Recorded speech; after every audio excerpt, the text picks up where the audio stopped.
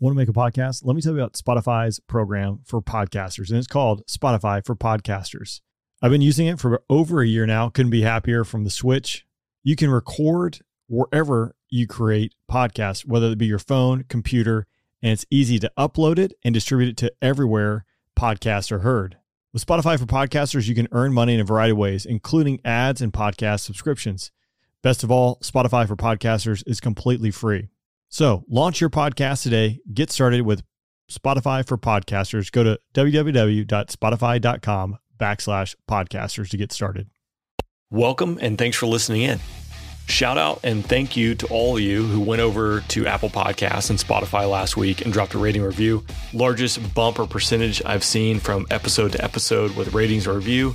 That helps the podcast out. I'm appreciative. If you're willing to swing over there, spend the 6 to 9 seconds. Click a 5-star review. That's my preference, but follow your heart there and leave a comment down when you drop that rating in there. That helps the podcast get shown to more people. It helps the algorithm, and I am forever grateful for those who have done it and are willing to go over there and just spend a few seconds if you're enjoying this content and helping me out. So thank you again for those who have done that, and if you haven't, please consider doing so. This episode is sponsored by bogeydope.com. If you're looking to launch your military aviation career or civilian aviation career, or maybe you're transitioning from the military to the civilian world, check out all that Bogey Dope has to offer. They have a whole host of courses and instructors that can guide you through the process. You can click the link down below and it'll get you over to bogeydope.com. And at a minimum, just check out their job board because they have a lot of great content to show you who's hiring. Altitude. Tower to my expectations. Release you, runway 4 left, 040 at 5. Clear for takeoff. Seat tied. Altimeter 0 eyes. We're clear for takeoff. Clear for the airspace. Fire protector. My program curve was at 354. Line set. Vector 01, be advised, the restricted area 6002 is still active. Vector 16,000. Driver 1 targeted. Billie Flynn rejoined the podcast this week. He was originally on episode 50.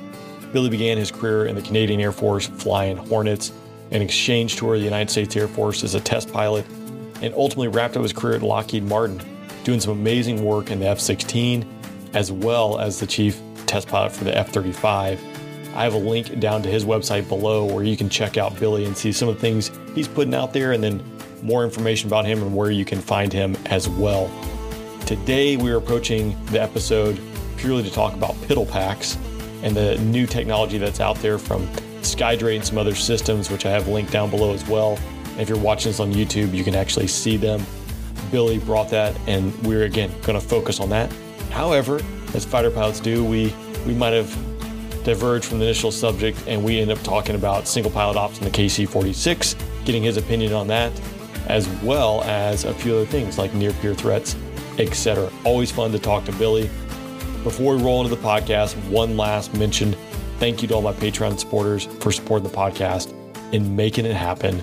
Week in and week out, you can be a Patreon supporter, get early access and exclusive content by clicking down in the show notes below.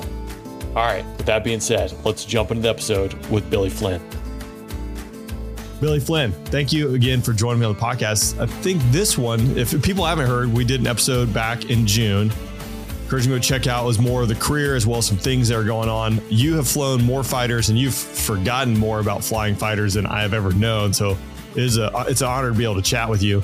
But today, taking a little bit of a turn and deep dive into piddle packs, human performance, things that I think most people don't even think about when you're thinking of an F-35 that cost $80 million, $85 million, $135 million, depending on what the print is. You can correct me on that. Or a Viper or an F-22. You tend to overlook the fact that the person sitting in the cockpit has physiological needs. And I shared a story with Mace on the episode. She had talked about, being a female fighter pilot. It's pretty tough to go to the bathroom in the jet. It's kind of tough to go to the bathroom in the jet, period. Doesn't matter who you are. And we shared some piddle pack stories. I think you leaned in because you have a lot of experience in this area with the development of F-35 and kind of how things are being brought into the cockpit to hopefully enhance the human performance piece. So I want to turn the talking stick over to you and maybe just kind of take us down the rabbit hole on the human performance side of this and why this is an important thing to talk about. Rain, it's good to be back. And, last time we talked about cool stuff like auto ground collision avoidance and how you and I both did air shows and F-35. And now we're going to talk about peeing in a cockpit. So really, we've gone the other side of it. We're spanning it here. Yeah.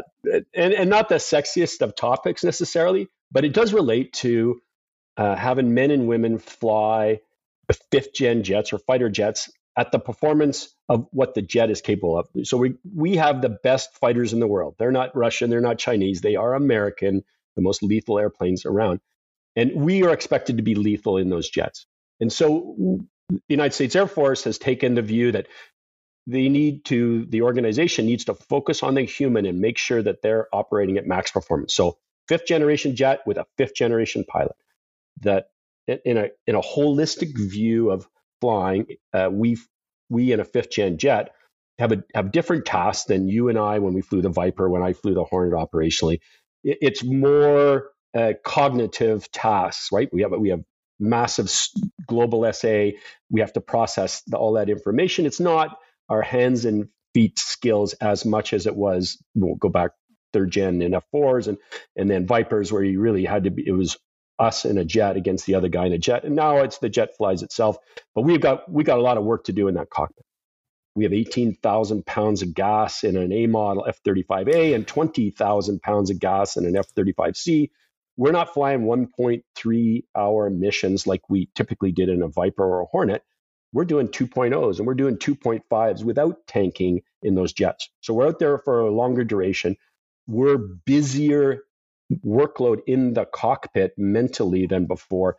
And the Air Force is real, at least the Air Force, I'm sure the Marine Corps and the Navy will catch up, have realized we need to focus on the human in the cockpit and making sure that they're at a much higher level, as capable as the airplanes that they're flying. And that's why they've adopted a program of optimizing human performance. So the mental capacity, there's a physiological part of that. There's making sure that you and I can fly at the highest level of readiness throughout a mission. And we're talking long duration missions. We're talking ingress to bad guy land. That could be a 4-hour ingress. And oh, by the way, let me look ahead. If we're going to fight China, that's not happening on home turf. That's happened 1,000 plus miles away. So long duration in, got to fight in Ukraine style theater where it's highly contested, high threat environment. We are remarkably busy trying to stay alive and be lethal, and then fly our way all the way back home. Long duration sorties, and we need the human at our men and women at their peak throughout that whole iteration. And so we have to approach how to keep the human functioning throughout all of that. Now, so historically, what we wanted people to do we wanted to work out and spend time in the gym so that we were physically ready to pull G in a Viper. You're used to, especially as a demo guy, the crippling, painful 9G of being pinned in the corner, wrecking our necks, wrecking our backs over all the years, right? I flew with so many Viper guys as a test pilot who were baby Viper guys their whole careers, and every single one of them had permanent damage from the back and the neck from just the punishing. It's the seat reclined, the way our heads were up, and just the energy in a Viper. We have to deal with keeping our the fighter pilots healthy, not injured. We have to train them better on conditioning and strength so that they actually know how to work out to be ready to do the mission we ask them. And then we need to make sure that they're hydrated, that they're ready to, and they know more about nutrition so that they're ready to go into the fight at a full up human level. So let's strip a couple of things out. We're going to focus on making sure that they don't when they get hurt doing BFM, like we in the Viper, we had to suck it up, go back and come to work the next day with pulled back muscles and pulled neck muscles, and we may have been deniffed for a day or two, but we went back in and sucked it up, and over the years punished ourselves. Well, now hopefully there are massage therapists there to help get someone off being injured and back being healthy. Smarter physical fitness conditioning with expert trainers to make sure that the men and women were doing the right thing in the gym and had a routine to keep themselves healthy. I'll go off on a tangent and say, I know this because I've flown at so many air forces around the world. The one military service in the world, the one country in the world that takes physical fitness serious for fighter pilots is the United States. You're not going to find Brits in the gym. You're not going to find Indian fighter pilots in the gym.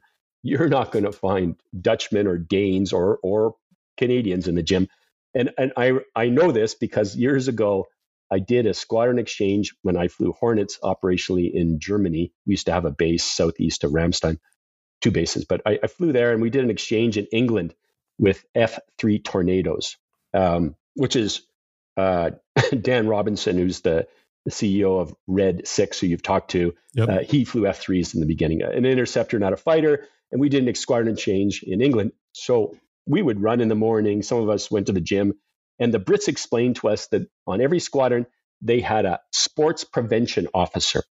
And they said that if you ever felt the need to do something athletic, you'd call him, and he would come over with a 6-pack of beer and a bunch of sandwiches and a movie. And he'd drink and eat and watch movies with you until that urge to do something athletic went away. Right? So it was just a culture. Yeah. Look, in the United States, we had 2 Dutch exchange. We always had a Dutch exchange officer. Great, phenomenal human beings. But it's like go smoke a cigarette, jump in the jet, blood pressure's up, go pull G's like a monster.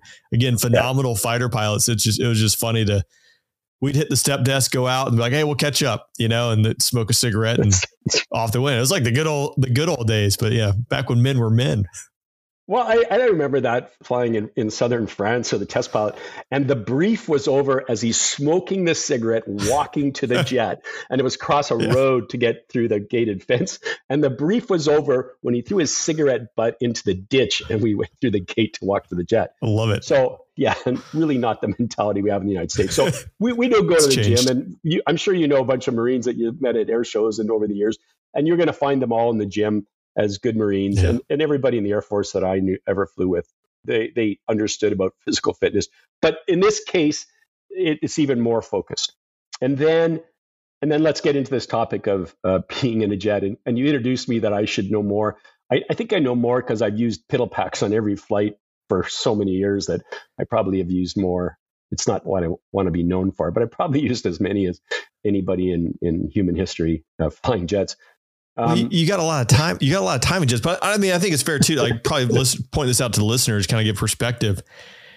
I'll ask you so flying a 7-hour combat sortie, I would probably, I'm drinking water constantly and probably burning through 4 to 5 piddle packs on that sortie. And then for even a 15-minute demo, I had my emergency piddle packs, right? Which, usually you're not planning on using it, but if you get to the end of the runway and had a delay, I was hydrating so much, getting ready to go pull 9 Gs, 10, 15 times. So you have to be hydrated. If I had to wait at the end of the runway for any kind of, 5, 10, 15-minute delay, I'm going to have to bust out a piddle pack and use a piddle pack. And I think I did mention Mace's episode. There's a great picture of me in the Viper. I mean, it just looks super mean, pulling 9+ Gs. There's all sorts of vape coming off the jet. And there's a piddle pack in the aft transparency that I had placed in the map case, and it departed going about 169 miles an hour as I was rolling at one point. Like, thank God it didn't hit me, in the nugget and knock me out. But I mean, it went right past me, just straight into the aft trans. And I was like, okay, I think we're good, and it was right there at the end of the demo. But yeah, it's like, you have to be hydrating. And out of this was talking about Tally, who was in our squadron. She would fly a 7-8 hour combat sortie and never go to the bathroom. She purposely dehydrated herself because it's not an easy thing you get good at it, but it's a little bit easier for guys. But a 30-degree, reclined seat.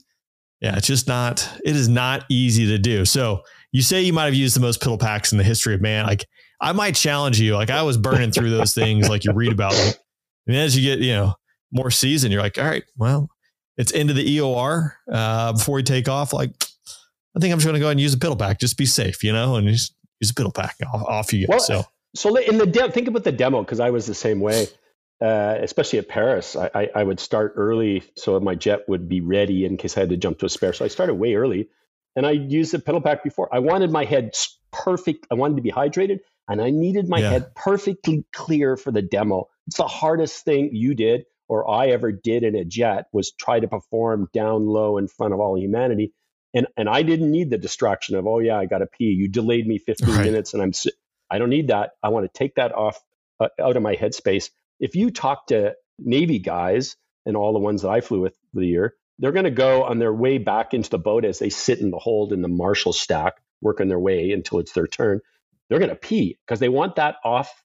Just take it off the table, get it out of their head, and let them go focus on the hardest task there is for a naval aviator or any aviator, which is landing on the boat.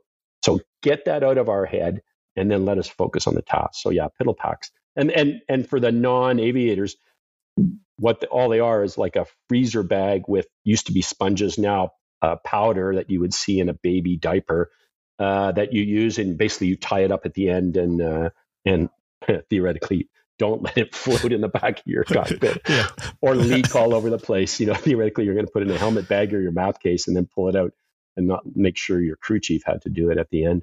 And for a guy in an American harness that you're used to, that we're used to, so Eagle and Viper, the two jets that we talk about a lot, it's relatively easy, right? We had our parachute harness, if you will, the harness that we wore that we clicked into the seat pack, and then we had a lap belt that strapped us into the jet to keep us from coming off the seat.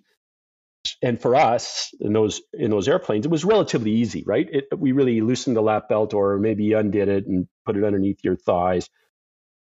But and there wasn't much more complication than that. Open your zipper of your flight suit, or if you had a dry suit on, open the dry suit zipper. But if you're wearing a Martin Baker harness, so that goes from Canadian Hornets, which had a Martin Baker 10-seat, Tornado, which I flew in Germany, which had a Martin Baker 10-seat, Typhoon and F-35 have the same seat, a Martin Baker 16, or Brit Hawks, their trainer. All of those Brit linked airplanes had a Martin Baker seat, which had a big quick release button that came from the center between your legs, and then you clicked into it. And you clicked into it with a really funky way the harness is all mixed together over your shoulder straps, which linked to your lap belt, which, oh, by the way, you had arm restraints to bring in your arms during ejection. And you're clicking in, there's 5 points, but it's really almost 7 different harnesses all come together at the same time. And the only way to use a piddle pack or get access to any of your flight suit is to completely unstrap, which means safe your ejection seat, then unstrap, put all these straps someplace, go about your business with your piddle pack, and then strap back in and arm your ejection seat. Oh, by the way, that's 5 minutes minimum where no one's flying the jet. You're on an autopilot if you have a decent one like in a Eurofighter or an F-35, but you're not flying the jet. You bumped the stick and you just pushed yourself through the roof and got yourself really in trouble. And on a clear day, so for me at Patuxent River I flew out over the Atlantic Ocean almost every flight. I'm heading out over the Atlantic Ocean, so I have time transiting at 15,000 feet to just sit there in clear air. But that's not how you flew and I flew. It's certainly not in transatlantic flights or anything that was long duration. Often we're in cloud. We're, by the way, we're with the tanker in the cloud, right? So we're in formation on the tanker wing. Then we refuel, go back on the wing with the tanker, and we don't have free time. Like we're flying the whole time.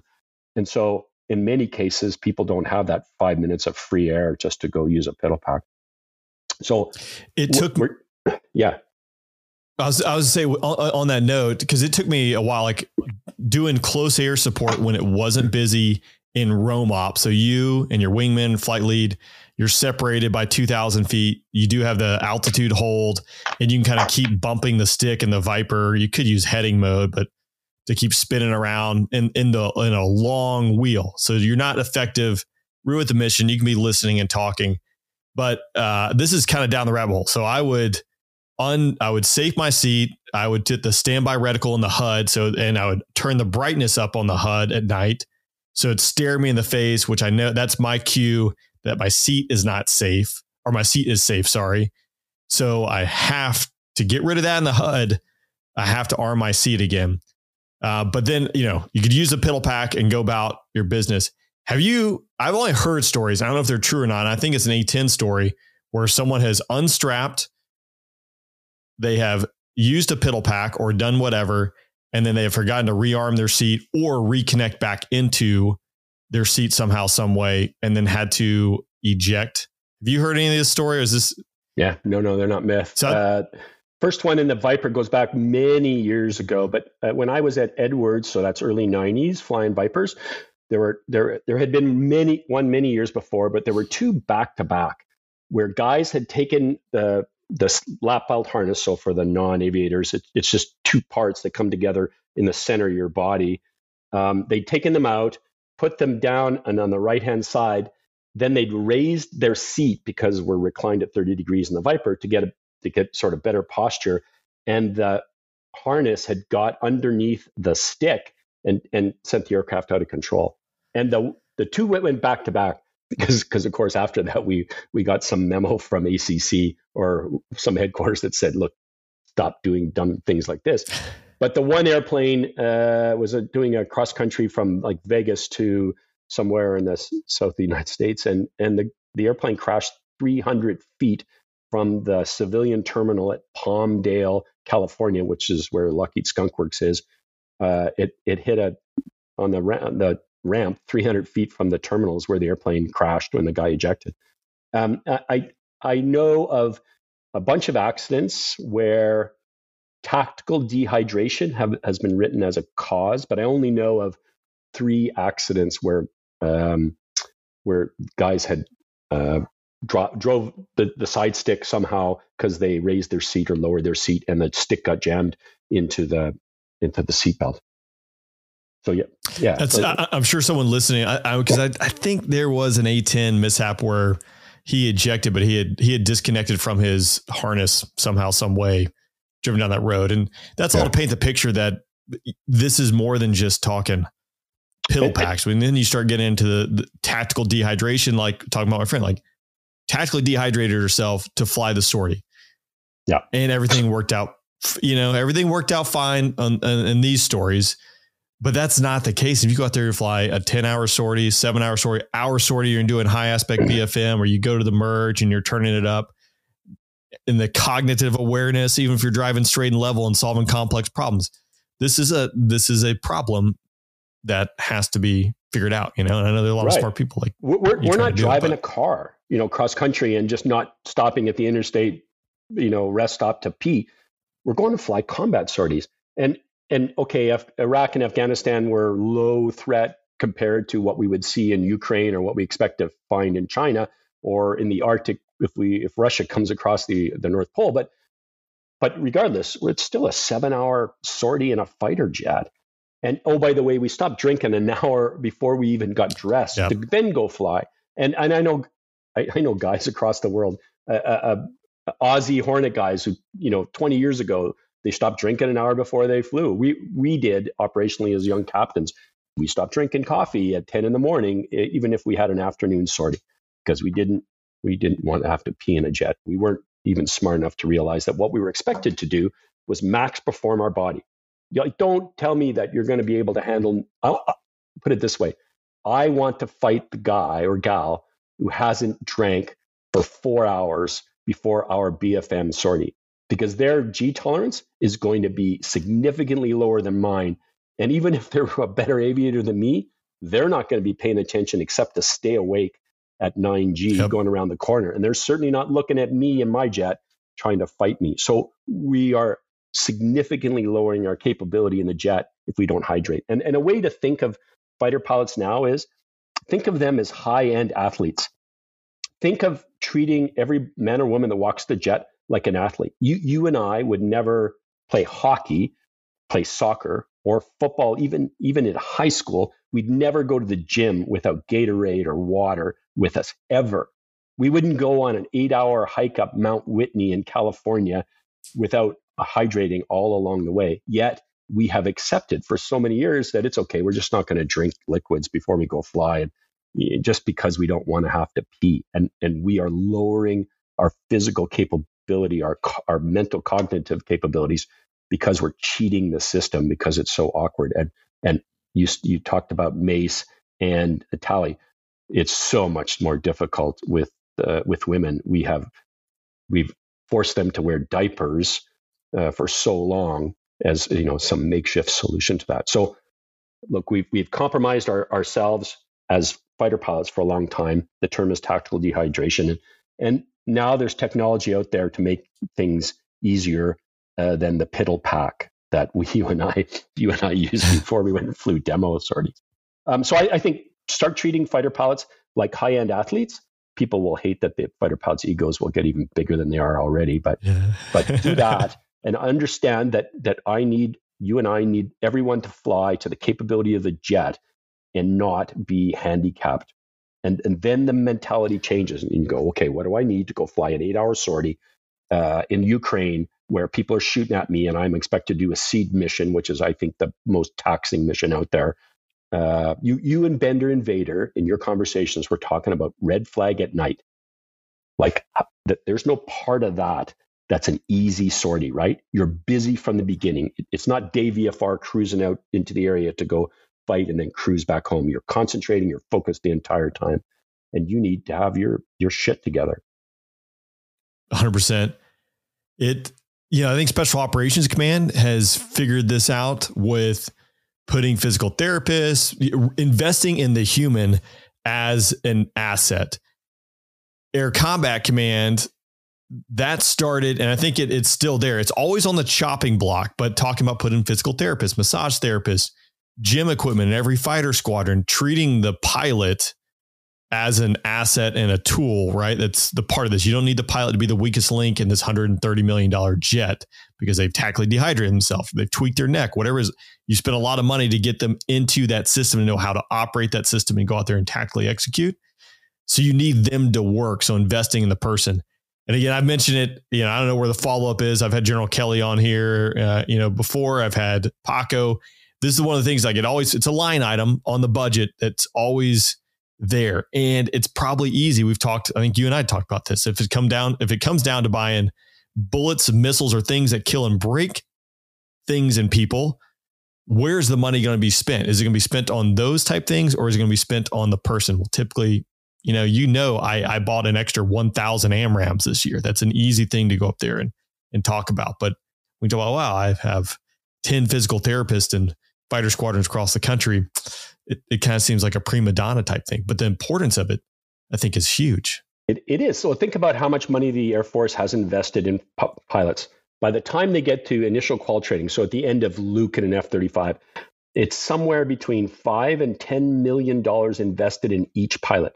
By the time you get to a weapons school grad, that's $35 million that the Air Force has invested in that human. And you want them to be able to max perform. And the cost of a massage therapist at the squadron or gym equipment is a fraction of what it costs to operate our equipment. And oh, by the way, if we don't come home, if we kill ourselves because our G tolerance isn't up to par, if we get killed because our mind isn't in the game and we get hit over enemy territory, then we've lost that investment. And what's the investment in that human? It's that $35 million. And I think you've heard me say this before. It takes 3 years to build a fighter jet. It takes 26 years to build a fighter pilot. We can't afford our losses to be, if you will, self-induced because we didn't make sure the human was ready to fly at peak performance.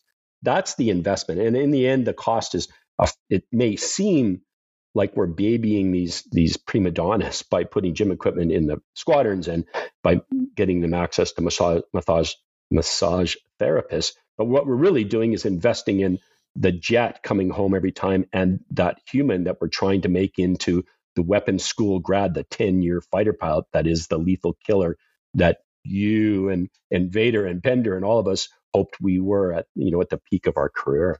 So it's not a big investment.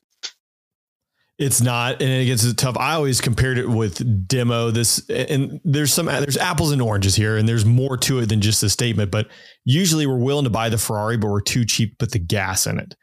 Those are some of the struggles that come along with it. You're like, hey, you know what? Like this is a no brainer. I'll buy the cover that goes on top of my Ferrari, and it's going to preserve it for this long. But no, we're not going to do it because that's just a nicety. And again, that's not a complete fair statement, but I think you could probably draw parallels to various things that people experience throughout the fighter squadrons. Like if you put a contract scheduler in the squadron, you're going to gain 3 fighter pilots back into the line who are going to be studying in the vault. What's the ROI on that? Well, it's tough to show the ROI on that until you go into a shooting match and you're like, well, because that guy spent all this time studying, he solved these complex problems. Again, you can't necessarily show it. It's like a safety program. Well, how many jets did you save?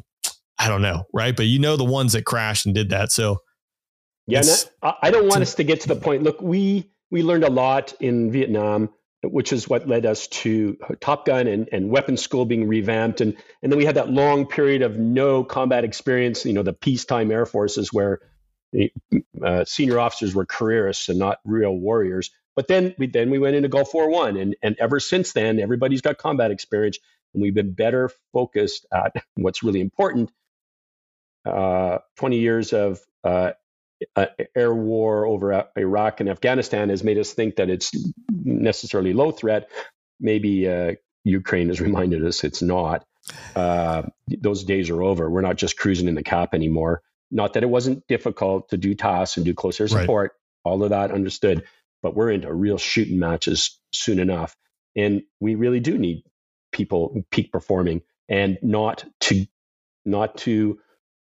give up on the investment of those and realize how difficult the task is. How hard is it in a B2 or what will be a B-21 to go do those incredibly long sorties where there's just 2 people in the cockpit? You need them hydrated, you need them eating, you need them focused, because they've traveled 12 hours in a transit to get to enemy territory where they have to evade detection, do their mission, and get their butts home. And oh, by the way, fly 12 hours home and land safely at the end game. That's a lot asking of a human. And so our topic is, cheating on coffee and hydrating because we don't want to pee seems remarkably short-sighted when what we really need is peak performance. I'll give you one anecdote. We Lockheed Martin took jets to Finland for the competition that ultimately F-35 won now 3 winters ago. And we came out of Langley on a rainy, dark night, ferrying across the ocean to land in daylight, is our rules with American military. But the flight got delayed, taken off, and the tankers got delayed. And the 2 guys that landed on the far end come into Finland to an airport they'd never been to before and encounter a massive wind shear on the ILS approach on the way in, and scared the hell out of both of them. It was so completely unexpected that here they are fighting the jet to get it down on the ground in the dark ultimately. And it's the end of a super long sortie where if they'd not been hydrated, if they hadn't had this system that we're going to talk about to help them pee, their mind wouldn't have been on the game, and we could have very well hurt a guy at the end of a transatlantic sortie. And those are some of the lessons that remind us, it's not an easy job. And oh, by the way, the worst part of it can be at the end of all these long duration missions. This is a complete departure from what we're talking about, but it'd be good to hear your opinion on it. Because I know Bender and Vader, we've talked about the KC-46. There's a lot of that going on in the news with this single pilot ops. Now I fly big old fat planes, for 12, 14, 15, and I've even flown for 16 hours. And I can say my mind is goo towards the end of that. And you got 4 people in there. But what ends up happening are these startle effects. And typically, if everything goes right, the startle effect is a go around it's a missed approach, whether something happened on the runway. And I've seen it in person once in my limited experience doing this, but obviously multiple times in the simulator. And it's the end of a 12-hour sortie. There's usually a language barrier involved. Sometimes, you're in other countries, et cetera, and you have to go around. The ergonomics in the current big old fat planes flying around, I don't think lend well to just one person doing it, and having 2 or 3 people there to kind of back one another up is a really nice thing to have, because your mind, your mental state, even if you get a controlled rest or get to jump in a bunk for a little bit, it's not the same, and your sleep cycles, et cetera. What are your thoughts on this kind of single pilot operations, et cetera? And again, You got a lot of experience. So, well, you, Bender, and Vader talked about it. And then you mentioned, the A350 freighter is supposed to be a single pilot airplane. And I don't fly big airplanes on purpose, right? I'm really good in a single seat small fighter jet. I don't need anybody else with me to bug me and to decrease my SA. I think it's a circus act. I think it may have been interesting in a KC-46 to show that a single pilot could fly that airplane. Perfect. You've shown that there hypothetically is some capability if you got to go in some survival mode to getting aircraft airborne. And life is great when everything is working. And when all hell breaks loose, I don't know of a single airline pilot, young or old, experienced or not, who would say that they can manage an airplane by themselves when the shit hits the fan. It's just not going to happen. There's so many systems out there that the reason crew coordination is appreciated to be so important is it takes two of you to manage that. It takes one person to fly the jet, another one to feed the systems and explain what's going on and run through the checklist. I don't believe, and oh, by the way, not everyone comes from the culture that you three plus me come from, which is a fighter pilot world where we did learn to do things on our own. And we practice emergencies so much in our lives that we probably get less startled than someone who grew up in their whole lives in the civilian world. And I don't want to, upset the non-military folks and suggest there's a hierarchy. I just know that there's a seasoning of people who are used to handling emergencies on their own, and they'll get on with it, as opposed to someone who hasn't. Look at the big accidents, the Air France accident from Rio de Janeiro to Paris, where the guy in the right seat never let go of the stick, and they pancaked in not very many minutes and killed everybody on board. Look at all the times when someone panicked in the cockpit. So do I think a single person cockpit is a great idea in a big airplane? Absolutely not. There is no statistic that ever would suggest that is a safer option. Is it okay to demonstrate it one time? Sure.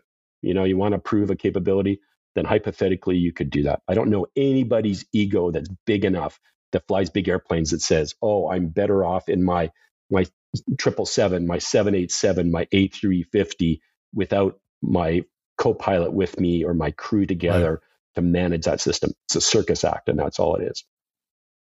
Yeah, coming from a single seat, right? Mayor of Cockpit City.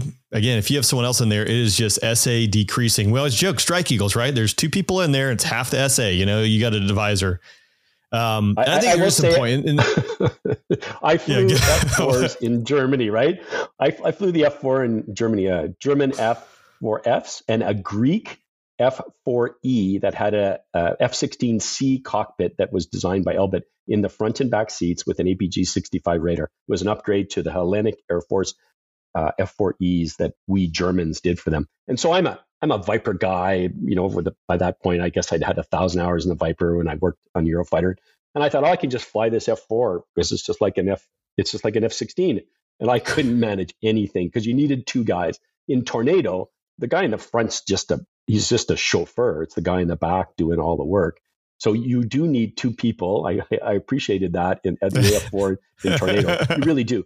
But in Strike Eagle and every other time in my life, look, the guy in the back seat, you are taking, 1,300 pounds of my gas or 700 pounds of my gas, depending on the airplane. You are not helping me. Yeah. When Paco listens to this, Paco, we're not talking about you. We love you, Paco, but it is, everything's designed differently. But going from a single seat to a 777, I can say, could I take that thing off by myself? Yes. Right. Launch for survival. Could I land it if the guy next to me has a heart attack? Yes. But that is the extreme scenario. I think most pilots could say that, right? Like, you need the ability to do it. But operating on a day-to-day basis, just having a person in there, I think is a recipe for disaster. If we've learned anything. Absolutely. Like and my anecdotes of F4s and Tornadoes, I flew with incredibly talented Wizzos and navigators, incredibly talented, that made me so much better in the jet because we worked as a team. And so I saw the benefit of that. And I can imagine, like you fly now, when you're with seasoned aviators who really, really know the system, then you know that you're better together. And when you get a complicated scenario, not just, one engine's out, but all of a sudden you're two engines out, and how do you manage all that? Well, you're not going to do well by yourself. So I think for that whole idea of one person flying a big airplane, yeah, it's a circus act. Yeah, there's lots of things. I think in my world, you go cargo fire. Well, you better hope you can get that thing on the ground as fast as humanly possible. And it's not a fighter, it's not just yank and bank and make it happen. Right. You're using a team to get that done. So even if the 350F, if the ergonomics are set up, because the current cockpit, that's again, I would like to see the KC-46 cockpit. I imagine it probably looks like most 767, but whatever. They proved, they demonstrated launch for survival. You can get the thing out of there in a way and one person can land it. Sure. But if you're looking at doing that on a normal basis, I don't think that's a good idea. All right. We digress. I appreciate you sharing your opinion because I know that's you got a lot of experience. And it's slightly different than piddle packs, but it also ties into the human performance piece. You're talking, I just saw this week, they did like a 36-hour flight in the KC-46, which again, I'm sure that's not going to be the planned normal ASD, if you will, but you can prove the capability exists should you need that and go take the fight across the globe or whatever it is. But 14, 16 hours, like I'm done. And, the 777, there's a bunk and there's 4 people that you can high five and take a nap. I'm sure the KC-46 has a rest area, but you are not going to be at your peak performance if you've been trapped in a metal tube at 8,000 feet cabin altitude for 36 hours. Like that's going to wear on you. Because even flying the Viper in the 40s, going cross country, you're sitting up there at 12, 14,000 feet, just under it. I felt different. I felt it wear on me just doing those short sorties. So you talk about long duration. I've done 13 transatlantic missions in between Hornets and Vipers in my career. It's just a long time at high altitude. You're fatigued just because of the environment you're exposed to. I don't care if you eat properly and bring Gatorade and the coffee and you eat along the way. It's just incredibly fatiguing along the way. And by the way, the Viper is the most comfortable cockpit out there. Better than a Hornet, better than an F-35. None of that is fun. None of that is fun. At the end, you crawl out of those jets. My longest time in a fighter is 13 hours. And you can barely move when you get out of that because you're just pinned in there. There's nowhere to go and all of that. And so we're talking about you better drink properly. You need to eat, and you talk about water bottles. I used to take a Perrier. I was known for it. I had a plastic Perrier bottle with me whenever I flew, and I've had them pinned in the back of the cockpit because it went flying in the middle of the test mission, stuck back there, and someone had to go fish it out at the end of a sortie. But always hydrating along the way, and we've used piddle packs historically. But years ago, people went out to solve that problem, and the system that started in the United States military that people know, fighter pilots have heard about, is called an Aircrew Mission Extender Device, AMXD, and then there was a second generation called AMXD Max, and now there's a third generation of this system. It's called Skydrate, and it was intended to be an automatic system that automatically pumped urine away from the body and deposited it into a bag. And so let's do a little show and tell for the viewers, and then I'll explain the male and female versions of that and how it works. So I'm a hockey player, so think of a cup that a baseball catcher would wear, or every hockey player knows what it is. So a male would wear a cup. Obviously, our human anatomy goes inside the cup. And then the real interesting part of the technology is that the hose that it connects to, that this cup connects to, in here are sensors, and it senses the saline content of the urine. So not water, but the salt content of the urine. It senses that, and then it automatically pumps through a hose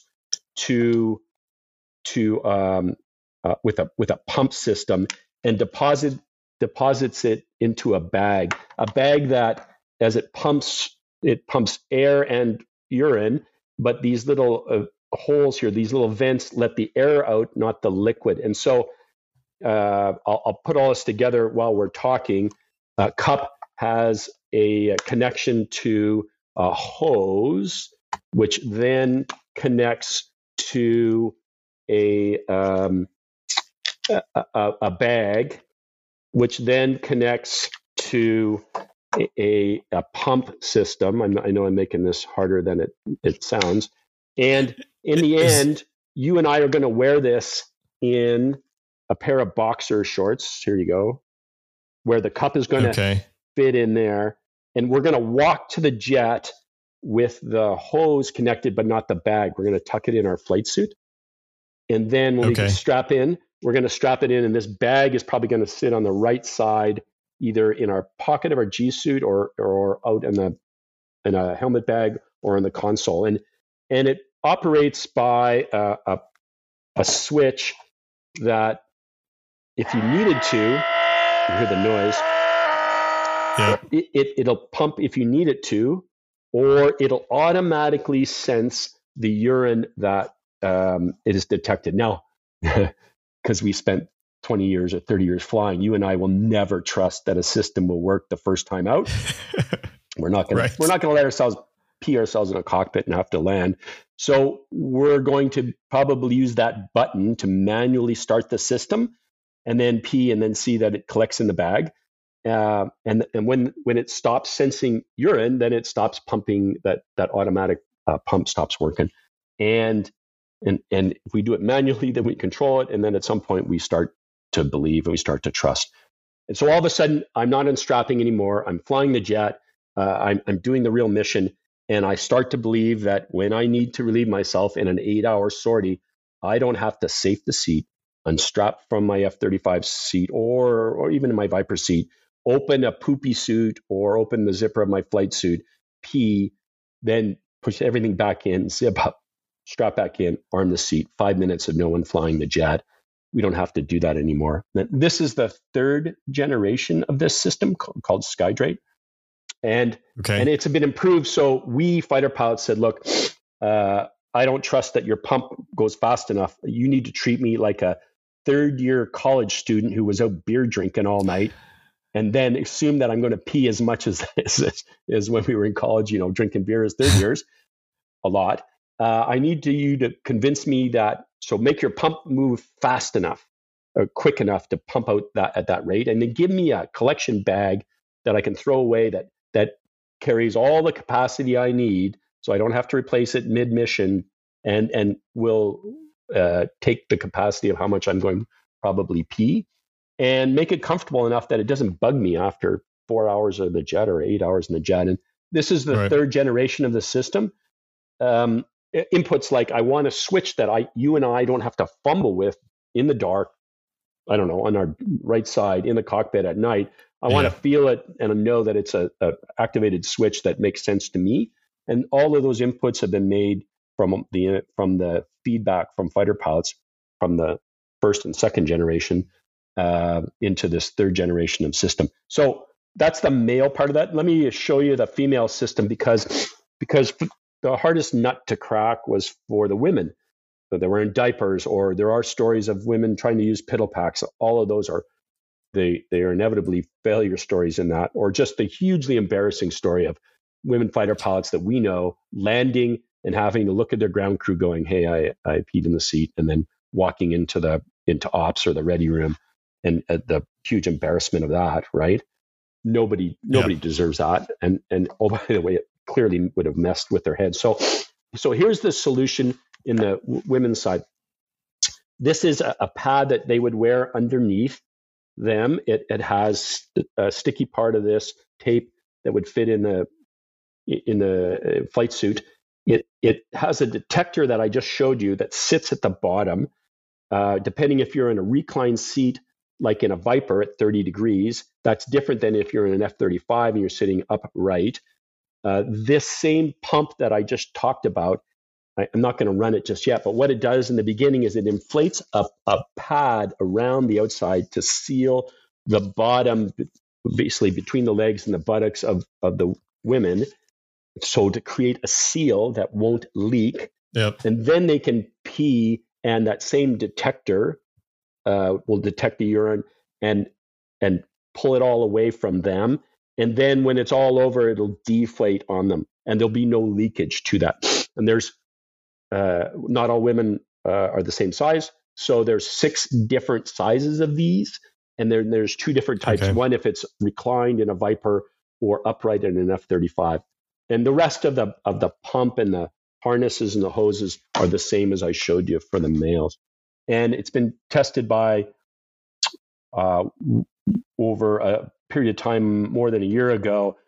A couple dozen women came to the place where this is designed in Burlington, Vermont, and trialed all this to convince everybody that the design worked and that the switches made sense and that the pump rates were fast enough. By the way, women pee faster than you and I do, even as third-year college beer drinking students, and so that they were that it fit and worked for them. And so now you have male and female fighter pilots that can go fly long duration sorties, can go fight. They put the system on, and they can go do their mission and not be worried about piddle packs. We're not separating men and women, and most importantly, all of them can hydrate and be ready to go concentrate on the mission instead of being distracted by that.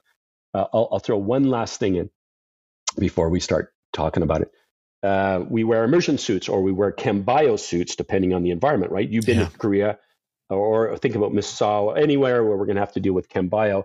There's what's called a through suit connector system. So the hose system comes apart, connects on the inside of our immersion suit or a chem-bio, and then there's a valve that connects through to the outside, and you connect the hose to the outside. And so now in my immersion suit, I have a seal that is not compromised that allows me to don this system when I get dressed, put it on, then when I strap in to the jet, connect the hose and the bag on the outside. And so I can wear this with an immersion suit or chem-bio, whatever that environment is, and I still have the same system available for me. That answered one of my questions, because the immersion suit, or AKA poopy suit, as you'll hear most people say, I always thought, so South Carolina, it might be 40 degrees, it might be 30 degrees on the ramp, or it might be 80 degrees and you're going to go fly out over the water and the water temperature is going to be cold. So you have to wear an anti-exposure suit. I always thought, if it's going to happen to me, I'm going to use a piddle pack and then undoubtedly not get the jaws of death completely sealed back up. I'm going to have to punch out. And not only am I going to be like angry from having to wear this poopy suit out on the ramp, just sweating and, uncomfortable in the jet, but then I'm going to have to eject. I'm going to land in the water, and then it's going to fill up through the jaws of death I just barely missed. So now I'm going to die angry and cold. That's how I thought it was going to play out. So, it's, oh man, those things are just terrible. But, obviously you have to have a solution for that. It's interesting. Has this been, it's not quite fielded yet. Who's the manufacturer of Skydrake? So Omni Defense Technologies or Omni Medical Systems, 2 names for it. In Burlington, Vermont, the inventor, the founder, is a civilian pilot, and he encountered this problem when he was a young guy, and he's an entrepreneur, and he came up with this technology, and he's pushed it through in 2 generations. This system, the 3rd gen, let's get into our rant now, has been tested, but not fielded. It's approved for all airplanes in the U.S. inventory except F-35. Only in F-35 could we screw up the bureaucracy of this system. The only difference between what red tape? So let's go to the rant. You and Vader and Bender love rants. So here's our rant. All the engineering was done on this. It passed every part of this. What's different about this 3rd generation system from the one that was approved before, the one before was called AMXD Max. This 3rd gen system is called Skydrake. The difference is the pump rate goes faster. The hoses are has a better pilot vehicle interface, but that's essentially the only technical differences. It hasn't been cleared for use, but ACC hopefully in the next little bit will approve it to be used, even if they're still waiting for the Joint Program Office to sort it out. It's sat on the desk in the JPO in Crystal City, some engineer's desk, for months upon months upon months, waiting for someone to look at this and approve it. Even at Naval Air Systems Command, NAVAIR at Patuxent River, Maryland, where it's being held up for an electromagnetic interference test related to shipborne use, even though the difference between the last generation and this generation of the system is only the little pump itself and some changes to the way the hose buttons are. And it's remarkable because in flight test, what we learned a long time ago is we clear by similarity. In big aircraft development, we know if a test one's like the next one, then we can't afford to waste money or time, and we need to get systems to the warfighter. And sure enough, in this particular case, the bureaucracy has just crippled the approval of the system. Now, none of this would matter, really, except that piddle packs are not approved for use in the F-35. A memo came out more than 2 years ago about that, for the reasons that we talked about: unstrapping, safing seat unstrapping, flying with no one operating the jet, and then, strapping back in and arming the seat. And so piddle packs were forbidden. The system was to be used. And here we are, the third generation of the system, not approved because staff officers or bureaucrats are sitting on the approval. When you guys, you three, rant about systems being approved, this is the tiniest of systems, unimportant compared to major weapon systems getting through, developed and approved and tested and fielded. Yet here we are, we can't even get approval for this system and get it out to warfighters. I hear it so often about meeting the warfighters' needs. And this is a perfect case of how that is not true and how we're not getting it to the men and women that need it. I was at the SAFE conference in Mobile, Alabama a couple of weeks ago. It's where life support and survival equipment is demonstrated. And there are lots of briefings on physiological stuff. And these are the people that go there are the physiology experts that are hopefully representing the squadrons and the wings in the Marine Corps, in the Navy, and the Air Force. I saw one F-35 fighter pilot there of all the hundreds of people that were there. So not a single warfighter in that building. And I knew from what I saw of all the bureaucracy that's stifling getting better, life preservers getting better, helmets getting better, masks, and getting a system like this, I knew that it would be a bloodbath if there were operators and fighter pilots there instead of bureaucrats and staff officers, because we would just go ape screaming at the people who are supposed to staff this work, this stuff, to get it to us on the front lines. And I think this particular example is just so emblematic of how poor our procurement system is ultimately. So, Billy, it sounds like we're going to have you on the bro chat. You can bring some of your senior saltiness to it. But because you've seen it from a much different level than the rest of us, where we're just kind of like griping and moaning. And I equate it to, remember the 406 megahertz beacon that got fielded? And I'm thinking this is like 2010-ish for the Air Force as it really started making its migration. But I remember having an FCIF come out saying, fly with your cell phone, because if you eject, most likely the fastest stateside way you're going to get picked up is utilizing your cell phone, because, oh, by the way, the beacons have a high failure rate and it's not working as planned. This seems like something that we should put some effort behind to solve this problem fairly quickly. It's that type stuff that keeps popping up, and I can go down the road with ejection seats, right? Your example of Shaw, right? Your example of the Shaw fatality as in ejection seats. Yeah, to me, it is mind-boggling. When I did the episode on the Shaw seat, there's a lot in that world I don't understand from the procurement side of the house. I made some assumptions, and I did have people chime in who worked in equivalent type systems for contractors, not necessarily ejection seats, but they had the same level of what they would assume scrutiny, that if you're making these very high, technically demanding components that are critical systems, the amount of oversight that goes in and tracking he's like, we know every serial number of every component and where it came through. And there's 2 sets of eyes or 3 sets of eyes that look at each one of these before the guy or gal is putting that widget into component X, Y, or Z. So he's like, I don't buy, and I had 2 or 3 guys that chime in that I don't buy that you can just not be aware of this or then not know. And I think there's more that's going on behind the scenes right now with that. I certainly think we need more.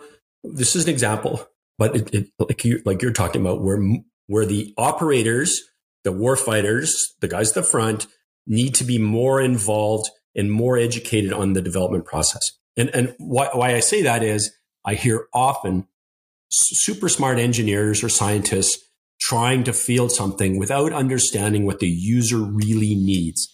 And it's the user that would step in and go, you can't do that to us because your failure rate is whatever, or that's not how we operate. And so here, it comes to a bigger story, which is we're so lazy as fighter pilots, as aviators. What we want to do is be on squadron and go fly and get 250 hours a year, get 150 hours a year.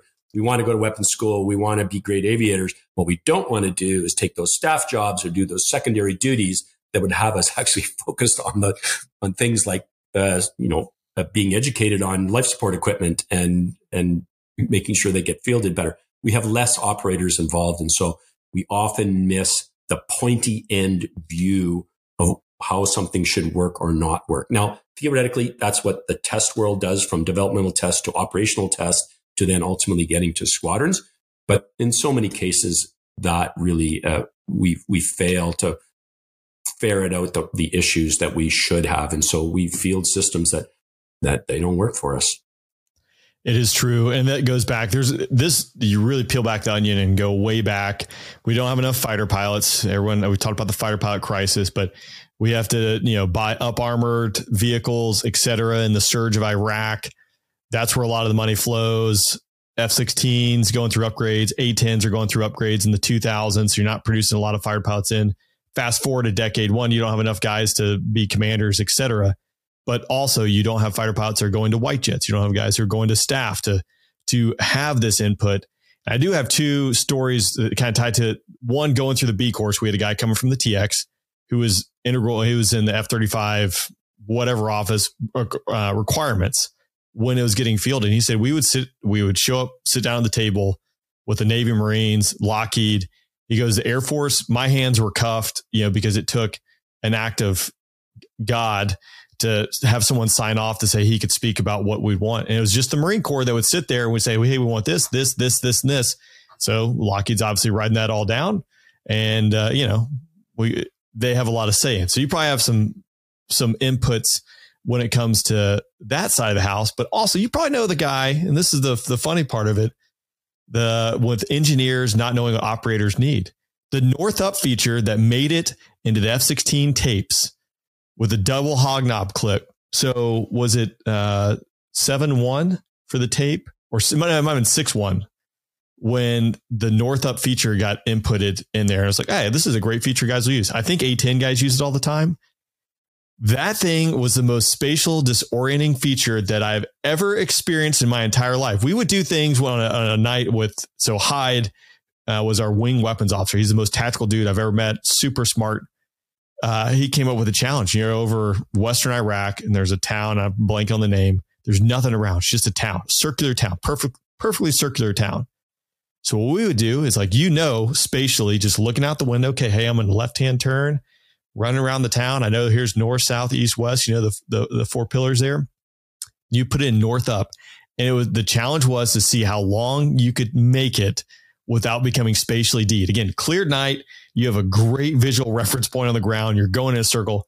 I mean, it was like 30 seconds. You're like, why would you put this feature in there? So it was really fun to watch when you inadvertently did that, thinking you're going into strafe mode, and you actually double clicked it, put your HSD into North Up, and then it was over. You're like, I know I turned left, but this is saying I should turn right. It's comical, but yeah, digress. We need to have you on the bro chat. You can bring the senior saltiness. Well, and I'm a big believer in the system, right? I spent more than 30 years as a test pilot, and in between there, I was a squadron commander. I went to war, and I understand how complex it is. And I'm a big believer in the system. I love the Viper. I obviously love the F-35. I love the product that we came out with, but I also recognize how hard it is and how you can't lose sight of what the operators need. And as soon as you step away from the operational world, and it happened a couple of times in my life, but I was a test pilot at Edwards at flying Vipers. Then I came back to Canada and I was thrown back in the Hornet as an operational squadron commander. And I'd been out of the operational world for 7 or 8 years, and I started from scratch. And I'm saying this because everything we know tactically, you've said it before, once you leave the operational world, that stuff is gone out of your head and tactics evolve quickly. And so we need to be refreshed with what the real operators need, what real tactics are. And we can't get lost in what it used to be. We need the updated sense of what the real operators need. We need to understand that you can't cheat the developmental process. There's a reason why there are that many steps, because we have in the past fielded systems that were substandard because they went out of developmental testing at Edwards, and they get in the operational world without any operational testers, right? Real fighter pilots who get to ferret things out, the badness out first. And we field stuff and it doesn't work. And so those steps matter along the way, but we can't lose sight about the why that process works, but how to expedite things, how not to waste our time being stuck in the bureaucracy, and how to get stuff to the warfighter. All of that's complex. All of that needs, realistic, up-to-date tactics and relevance. And then we need to know what the future is and what people want in the jet, and not let it spend so many years that when it eventually shows up in Northup, it has no application.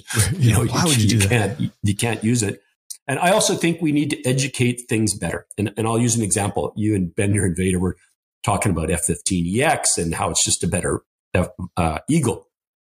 I will defend Boeing because I know a lot of the history. It is the derivative of the Saudi F-15, where the Saudi Arabians paid for this really magnificent upgraded Eagle, where it has a fabulous flight control system, great radar, great systems in the jet that were gutted from the original, the Gray Eagle, even Strike Eagle.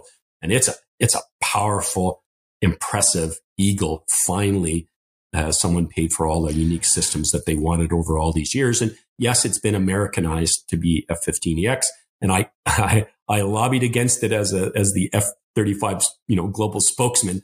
I certainly argued against it when I was working for Lockheed, but I recognize just how impressive that airplane is.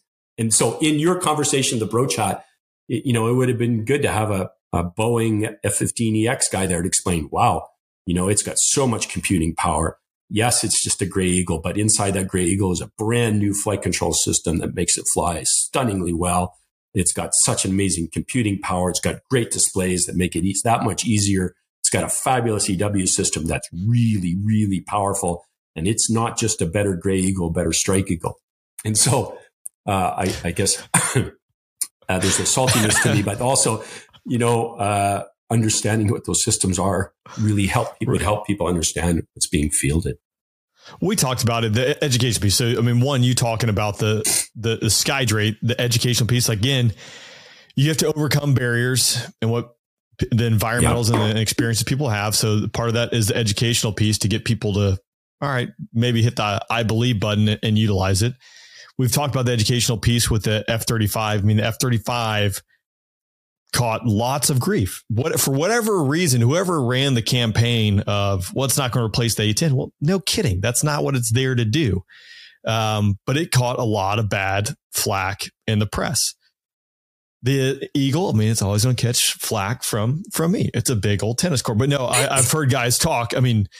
It's rather impressive what that thing can do, especially if it gets everything we want it to do, and et cetera, et cetera. So education is definitely a part of it. We talked like the staffing aspect of it. Fighter pilots don't want to go to staff. Even if fighter pilots do want to go to staff, like it is a critical thing. Like we don't have enough of them to do that. So you get people who don't have fighter experience that are put into positions where they are making decisions that they just don't have the experience, and not a knock on them. It just is what it is. If you haven't done it. And then a part of that too, even if it's a fighter pilot, like if you've jumped out of that world, leaning back into the operational side so that you know what's happening. Things for me, just doing demo, things had changed right now. If we really jump back into it, it's a completely different thing. We've been talking about Skydrate and the system and feeling it. How do I expect a physiologist to understand what it's like to fly an 8-hour combat sortie? They've never in their life been in a fighter, likely never even been in a fighter jet. They've never been to combat. They've never been stuck in a cockpit for 8 hours. They couldn't possibly understand why a system like this is actually so important to the men or women that fly, how difficult the task is. Night close air support in Afghanistan, 7-hour combat sortie. For me, 8 hours going into Kosovo and Serbia, at the far end of Serbia, 4 hours into the mission where I'm actually dropping the bomb and then fight our way back out. They would have no experience, like you said, because, we didn't put fighter pilots in there. Why is a fighter pilot going to take a staff job now when UPS and FedEx and all the airlines are hiring? Seriously? Like, I can make that. That's an easy decision to make. And so we don't have the right people supporting what the warfighters need. I just to finish it with this Skydrake conversation, I think recognizing that, or treating fighter pilots like high-end athletes and recognizing that we're going to put them in harm's way and bad things are going to happen and we need them to be at 100% when the shooting starts means that we need them to hydrate. We need them to eat smart. We need them to train smart. We need them to have their game on and not be compromised because they had to trick a system because they were afraid to pee in a cockpit and, haven't drank anything for 8 hours before they actually hit bad guy land. I think we need to stop that. And that's where a system like this needs to be pushed through by the operators and needs to be fielded as just one tiny example of the things to make men and women more effective, more lethal and survivable in the jets. Big war's coming. China is not, we're all worried about Taiwan, and we better wake up and realize it's not going to be Iraq and Afghanistan next time around. It's going to be a shooting war. That's what I think, you kind of lulled really since, Panama, whatever might be like, we've owned the sky. We've had air dominance. We've owned the sky. It's been uncontested for the most part. You're not hearing about it on the news. There's a couple little blips here and there of spiky activity, but it's nothing of what it'd be compared if you're going to go knock down the door of a near peer adversary like China or Russia. Like, that's going to be, the articles are going to be much different. You're going to see body bags. And we talked about in the last bro chat, I mean, Flash, he's an F-35 guy. And we have to hit the 70,000 foot view on that. But I think if you listen to it, Flash is a very, very smart guy who's very tied into what's happening now. It's not going to be a pretty picture if that happens. And you and I were going to talk in this conversation. We're going to talk about the funny stuff of piddle pack stories and the buffoonery, because we all know stories, and I certainly have my share of them. And now we're talking serious stuff. That's pretty quickly. We're going to fight in the Arctic, right? NORAD modernization is there for a reason. We're gonna have to fight out of Eielson or Inuvik in Iqaluit are the two places in northern Canada that have Thule Air Base in northwestern Greenland.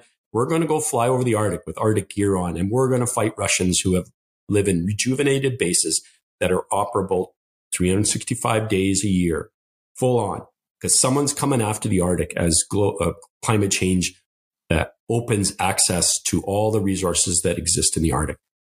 Someone's going there, and we're going to have to go fly and potentially fight over that at some point. We don't have a peaceful world out there. So China again, wherever Russia goes with Ukraine, we're in a different war. And you and I are both agreeing that it's not the peaceful world we had before. That's over. And we've been lulled because it has been low threat environments for so long. Yeah, we can't pass a budget, right? But, look at the Chinese. They have a 100-year plan and they're marching towards it with, expert execution. And so the dynamics of what the world will look like in 5, 10, 15 years, it's going to be much different than it is today. And, we're worried about not frivolous things, but there's a lot of frivolous noise that goes on. Whereas the Chinese don't have to worry about that, right? The party doesn't have to worry about that because what the party wants, the party gets, and they have a plan and they're going out there and executing it. We have amazing technology. I don't believe that J-20 and J-31 are going to catch up to F-35 and F-22 anytime soon. And I've used the example before of, we built 117 and then we used the technologies rolled into F-22 and then F-35, and we're working on 6th gen. And our technology is going to stay ahead, and they're not catching up unless they magically cheat and steal it. It's just not going to happen. But they're going to field 3-1 against us or 4-1.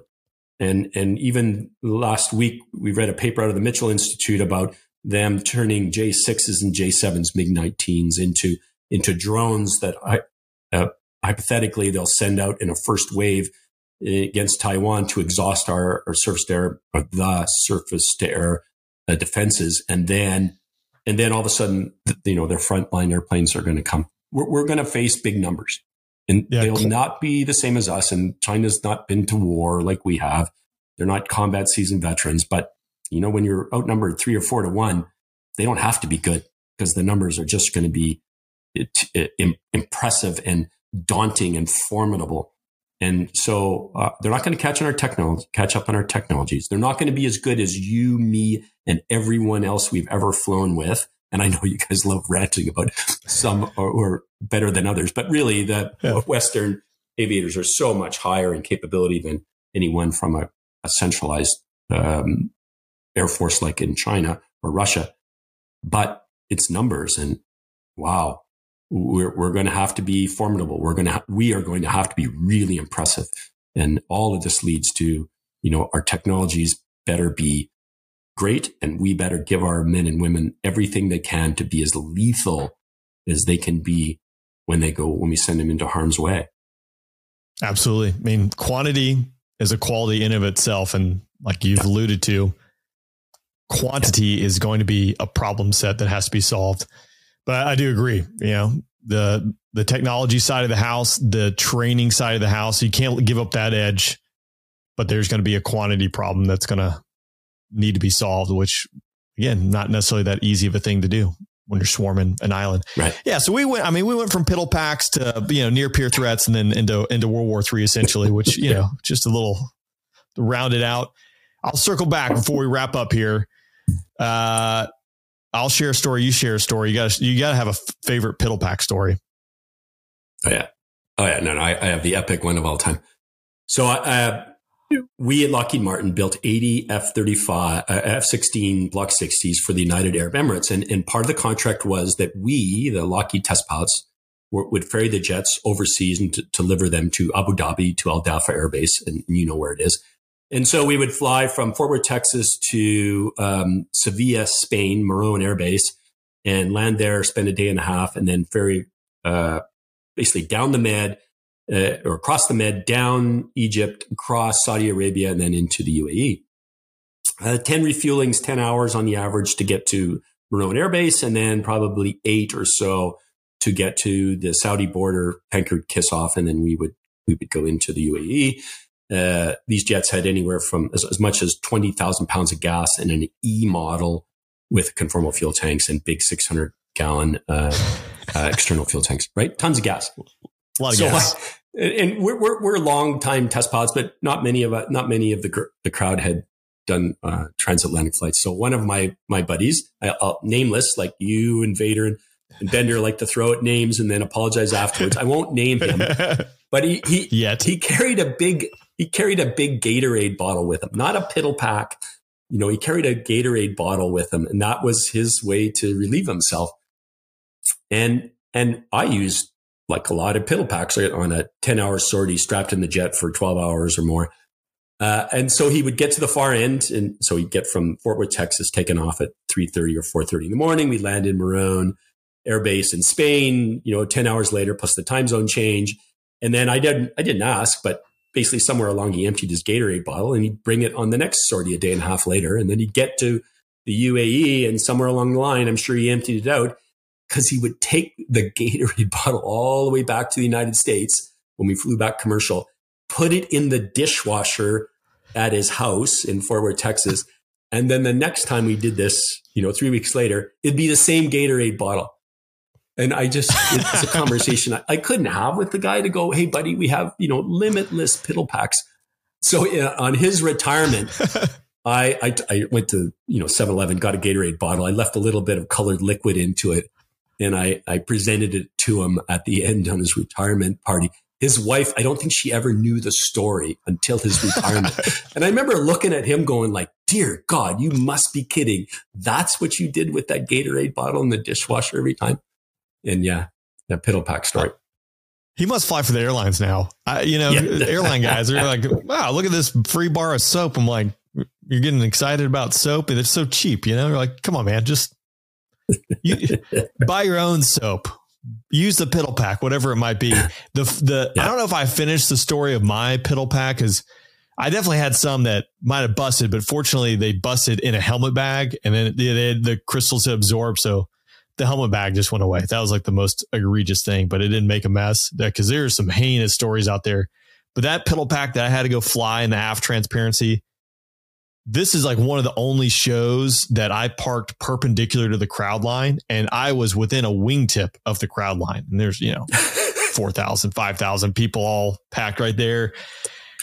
Finish the demo, pop the canopy, and being a good steward, like you don't want to leave anything for your crew chiefs to have to get.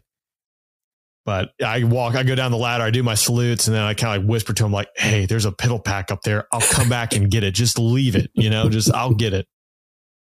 But those guys, my team was phenomenal. They got it probably because they didn't want me going back.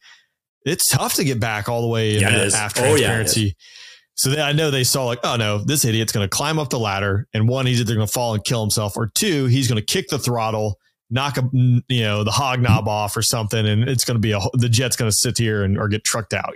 So they knew my capabilities, my limitations. But you're like, man, I'm sorry. That picture though is awesome. I'll share it on this podcast. I know I put it out there, but the pedal pack can withstand 9.5 Gs, no problems. That's right. I didn't know about pedal packs. I came from the Canadian Air Force, which was always so backward compared to everything in the United States. And we'd flown all these other airplanes that never needed it. And I was at Edwards flying as a test pilot, and I would fly. So I lived in a place called Tehachapi, which is in the Sierra Nevadas. And I drive an hour down in the morning to get to work. And I flew high angle of attack. So departure testing, where you put it out of control and you clear these loadings. You had a spin chute in the back of the Viper, and you worked through it was really about 3 hours of flying to take a configuration of some new missile combination or bombs or fuel tanks. And you'd take it up in the air and you'd go over these spin areas, these select areas right over the base and the lake bed at Edwards. And you'd put the aircraft out of control and do deep stall testing to see if you could recover it, doing that pitch rocking that you know about.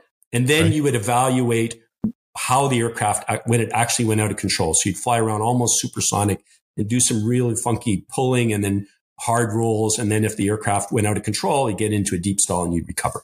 And then there'd be your tanker with you and a chase airplane.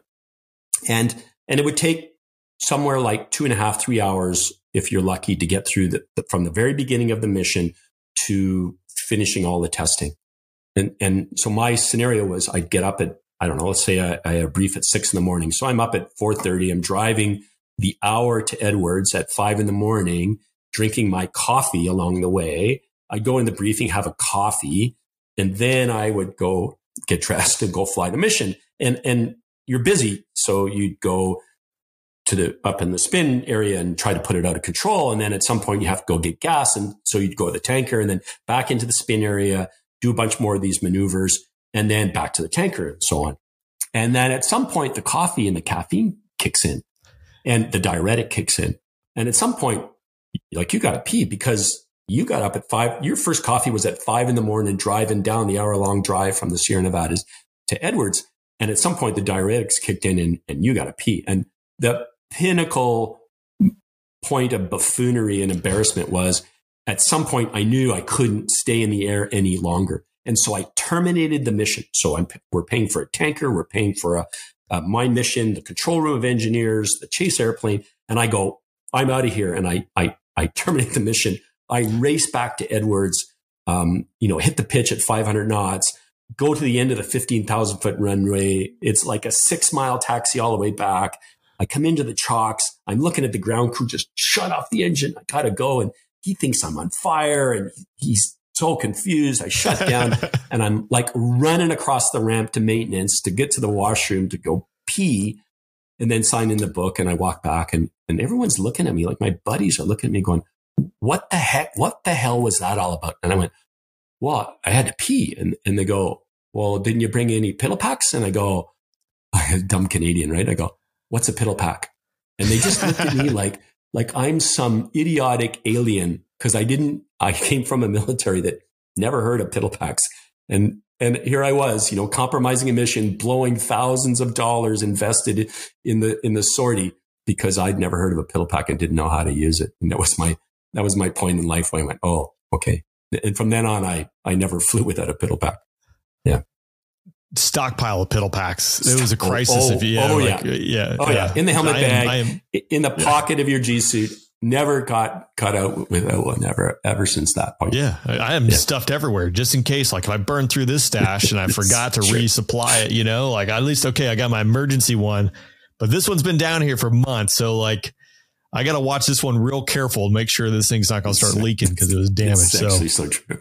Yeah. There's a science behind this because again, I mean, I've had them rip open. Thank God they ripped open in the helmet bag because I couldn't even. I mean, imagine that thing. Like when that thing went, I was like, that exploded in the aft transparency.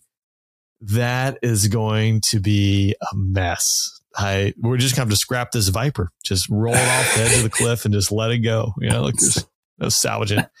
Sidebar: if you ever get inside a Viper and you see little specks on the screens, folks, don't touch those screens. Undoubtedly, probably someone missed the piddle pack. I'm saying I would get in there. I'm wiping everything down with little alcohol wipes and stuff. Like I don't trust my fellow fighter pilot when it comes to piddle pack ops. Trust my life, but not piddle packs. So this theme is a clear departure from all the other episodes you've had on the Afterburn podcast. So I feel like we've really hit the wide range of things from piddle packs to, the Chinese and the Russians. We've covered a few topics. Billy, I appreciate you taking the time. It's good to catch back up. It's always fun to be able to chat with you. I want to have you on here more. Again, the offer for Bro Chats. I mean, you bring some saltiness, but you bring some expertise to it, which is always good to have versus just the three stooges out there ranting about things. So you guys are funny as hell to listen to. It really is entertaining. And I've listened to all the Bro Chats so far. And yeah, I'd love to join you guys and not bring some adult saltiness, but maybe a different perspective sometimes, just to take the edge off or to contribute to the rants, because I think they're important.